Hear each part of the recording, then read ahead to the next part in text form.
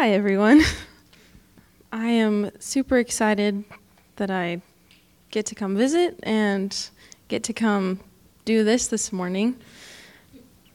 I know that I am in a company of people that loves Jesus. So, thank you guys. If you haven't heard me speak last year or you don't know me, like Dad said, I went to the International House of Prayer, not the pancakes one, and did their Bible school. I actually, first of all, did an internship, which is kind of where I'm going to start my story this morning. Hopefully, it will encourage you in your walk with the Lord and open up a new place for you to encounter Him. So, like I said, went and did that internship. And at that house of prayer, it's 24/7 prayer and worship going all the time for the last 20 years. And our job as interns was just to be in the prayer room from 6 to midnight every day and just kind of staff the prayer room, but also just be with the Lord and get to know Him. And I made some really amazing friends. I learned a lot. It was amazing. I came home from that internship in January of 2019, and I was super on fire for the Lord. I was very tender, very in love with Jesus. But as soon as I came home, I suddenly didn't have the prayer room. I didn't have my close friends that I'd been running with. I didn't have the accountability that I had to be in prayer and to read my Bible. And I didn't really stay in that place where I had been. I didn't give as much time to prayer and reading the Word. 2019 was kind of hard for a lot of different reasons. There was a lot of stuff that happened. And by the end of that year, I was really kind of done. And I wanted out. And I was not in love with the Lord anymore. But I was in this weird place of I had tasted enough of the Lord to know that nothing else would satisfy me. But I was angry and bitter, and I didn't want Him. I don't know if anybody else has been there, but it's not really a fun place to be. My life was ruined when I did that internship for anything else but being with Him. But I still wanted to run because it was hard and it was painful. And I found myself one night in my bedroom in like November of that year reading Genesis 32. And it says, "Then Jacob was left alone, and a man wrestled with him until the breaking of day. When he saw that he had not overcome him, he struck the socket of his hip, so that he dislocated the socket of Jacob's hip when he wrestled him. Then he said, 'Let me go, for the dawn has broken.' But Jacob said, 'I won't let you go unless you bless me.' And then he said to him, 'What is your name?' Then he said, 'Your name will no longer be Jacob, but rather Israel, for you have struggled with God and with men, and you have overcome.'" And then the passage ends by saying that Jacob left the encounter limping because of his midnight wrestle with the Lord. And I was just in my bedroom, already in tears at the first sentence of that passage, where it says Jacob was left all alone, because I felt so alone. I felt like the rug had been ripped out from underneath me, and I felt like I was wrestling God, and I was saying, "I don't want you, but you won't leave me alone."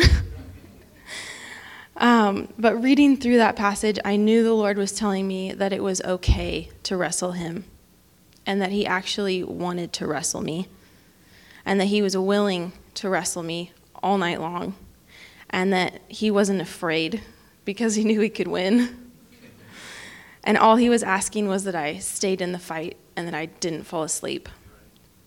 And I knew even then that was my first step back towards surrender. At some point in that fall, I decided to go back to IHOP. I knew that was where I had been at peace. That was where I had been in love with Jesus. And I just decided that was the place to go back to, since I couldn't get myself out of this Christianity thing.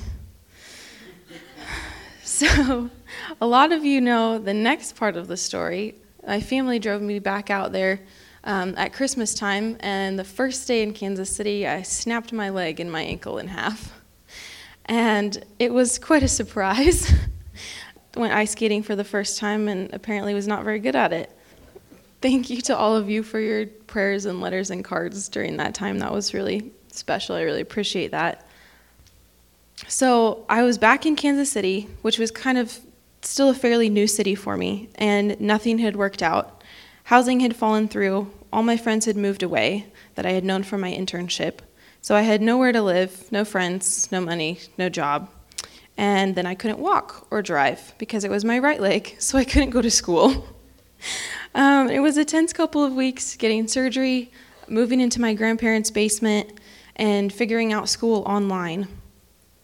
And truly, I would not say this about anybody's illness or injury, but for me, I just knew from the very beginning that it was too perfect to not be God. I was living in my grandparents' basement, and as much as I love them and I'm so grateful for the time I got with them, I felt even more alone than I had before. Jesus had touched my leg, and I could not walk, and I knew that I had just stepped into that Jacob 32. And even at the time, though lots of emotions would have been valid, I was not upset with the Lord. I was very sobered and in awe of the fact that he took my life seriously enough to stop me and to pull me away into this basement where I literally couldn't get away from him, and that he loved me enough to interrupt my life in such a drastic way. Without really knowing much of what was going on in my heart, I don't know, Dad gave me Hosea 2:14 through 16. And it says, "Therefore, behold, I will lure her. I will bring her into the wilderness and speak to her heart. I will give her her vineyards from there, and the valley of Achor as a door of hope. She shall sing there as in the days of her youth, as in the day when she came up from the land of Egypt. And it shall be in that day, says the Lord, that you will call me my husband and no longer my master." And that passage just really confirmed and actually put words to what I felt like the Lord was bringing me into, even though I felt a little more like I had been dragged out into the wilderness than allured. I still thought it was beautiful poetry. But I really wrestled him hard through that whole season. I still fought because a big part of my heart still didn't want to be there and still didn't want to do it.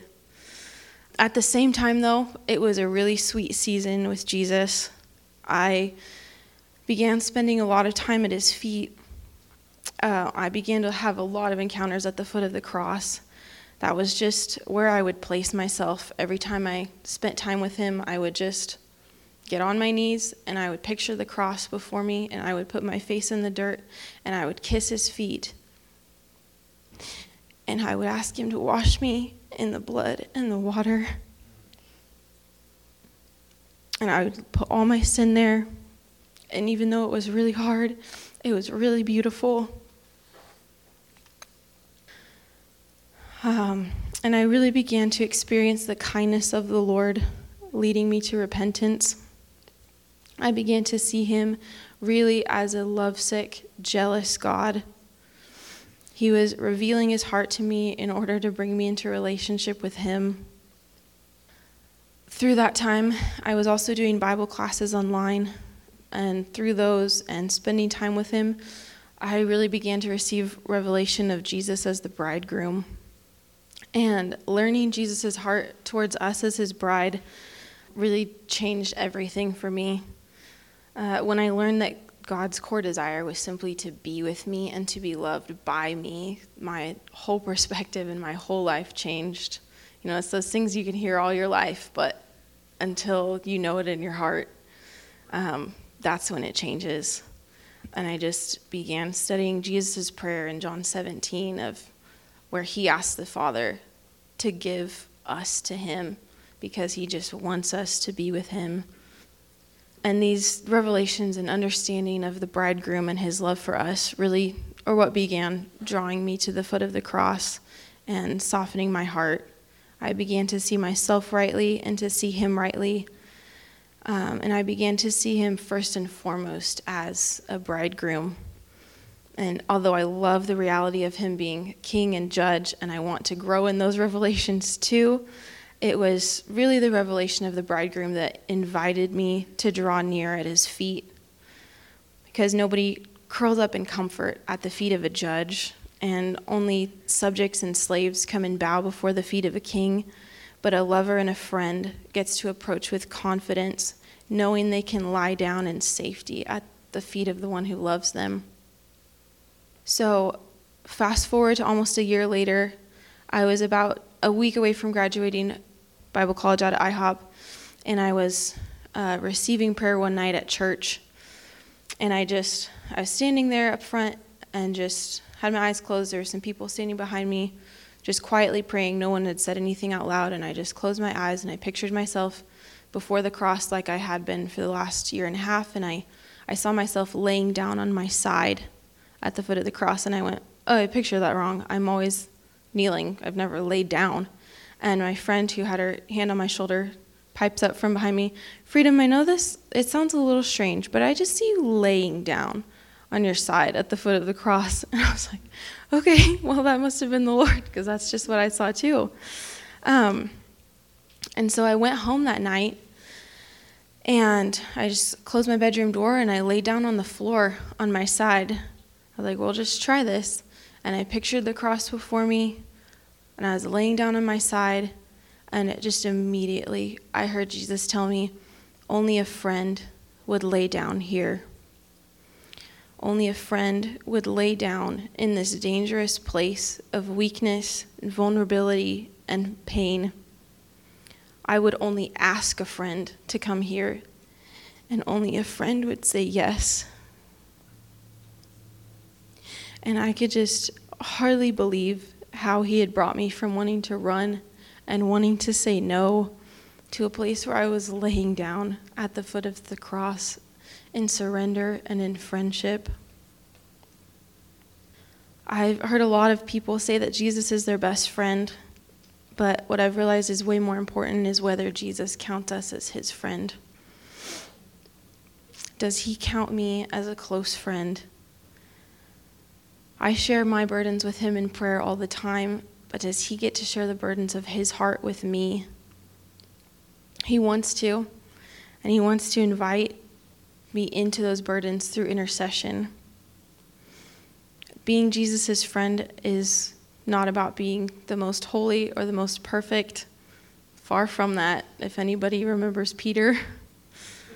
It's about joining him in his suffering. Even as I fall more in love with Jesus, the idea of completely surrendering still terrifies me. Even a couple of years ago when I was completely wanting out, it wasn't a you can't tell me what to do type of attitude towards God. It was just a you're asking for everything, and I don't know how to give that. It's too much. Heidi Baker says he's not asking for a lot, but he's asking for everything. And I have not arrived. A part of me is still wrestling. A few weeks ago, Dad had asked me if I had anything to share while I was back. And I was ready to tell him no. I had a lot going on, and I didn't feel like I had any time to prepare anything. But I was like, well, I guess I'll just ask the Lord before I tell him no. And so I was getting ready one morning, and I just said, Lord, if you had one thing that you wanted to share with New Song Community Church that I could share, what would it be? And I had some worship music playing while I was getting ready, and it was this song, On the Altar by Upper Room, prayer room in Dallas, if you know them.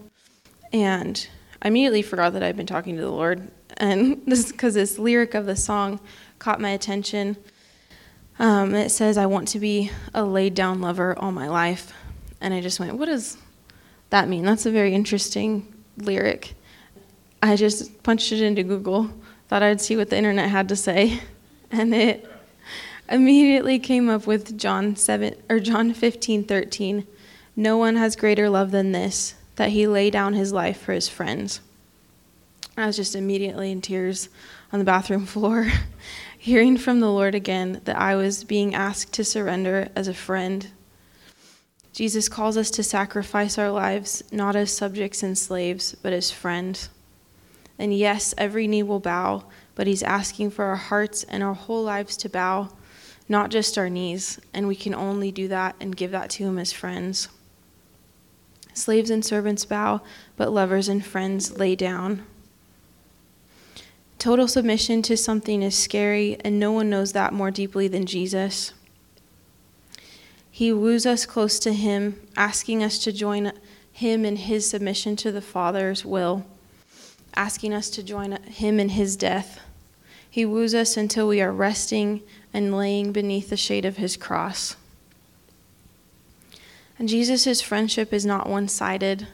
He was the first one to lay down his life.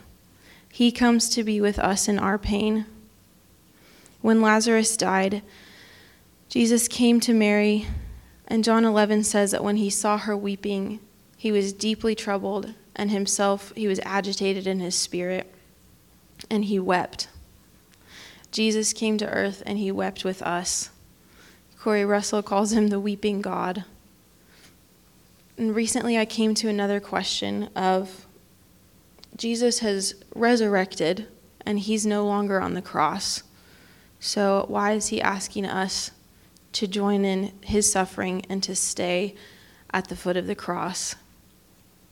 And it's because we have to join him in his death in order to know his resurrection. We have not resurrected yet, and we won't until his return. And he doesn't mean don't get up and live lives in resurrection power. But Galatians 5 says to crucify our flesh and walk in the Spirit. So it's both together. And it was from Jesus' place of pain and deep agitation at Lazarus' death that the resurrection power came from. But this life is our crucifixion, it's our sacrifice, and it's our death. Romans 12:1 says, present yourselves a living sacrifice. We can come daily to the cross of Jesus and join him as living sacrifices in our pain and our vulnerability and our weakness. And he calls us friend. Philippians 3:10 says, I want to know Christ, yes, to know the power of his resurrection and share in his sufferings, becoming like him in his death. It is the most beautiful thing, and it will be the most beautiful climax to the most beautiful love story when the bride says, let me be crucified and let me die with the one that I love. Recently, I've been learning the painful lesson that I can't get up from the altar and that I can't stop wrestling and that I can't leave the desert or I walk away from him. The Lord has brought me back to that Hosea 2 passage where he says, I will bring her to the wilderness and give her her vineyards from there. I'm just blown away by the God who makes the desert his watering place, and who makes the wilderness his meeting place. And that is his place of abundance and fulfillment. I'm so very grateful I will not be walking with a limp for the rest of my life like Jacob. But I do have a very nice long scar on the side of my leg, and I truly am grateful for it. I see it, and every time I'm reminded of his jealous love for me. I want to encourage you, if you are still in the wrestle, that's an okay place to be. God likes to wrestle, and he's not wrestling in any fear or anger, and you don't have to worry because he will win. Just don't fall asleep. And if you're in the desert, just don't leave. That's where he likes to plant people. And I'm inviting you, and Jesus is inviting you to come lay down at the foot of the cross, to lay all your burdens there, and to join him in his suffering, to share the burdens of his heart, to know him as the bridegroom, and to surrender to him in friendship as his lovesick bride. Jesus, we just come to you. We lay down at the foot of your cross. We say thank you. Thank you for your blood and water. We ask you to wash us. And we thank you that we get to come wash your feet with our tears. Father, thank you for sending Jesus to die. Spirit, help us to enter into Jesus' suffering with him. We just say that we love you and we honor you. Thank you for your cross. Thank you for your blood. In Jesus' name.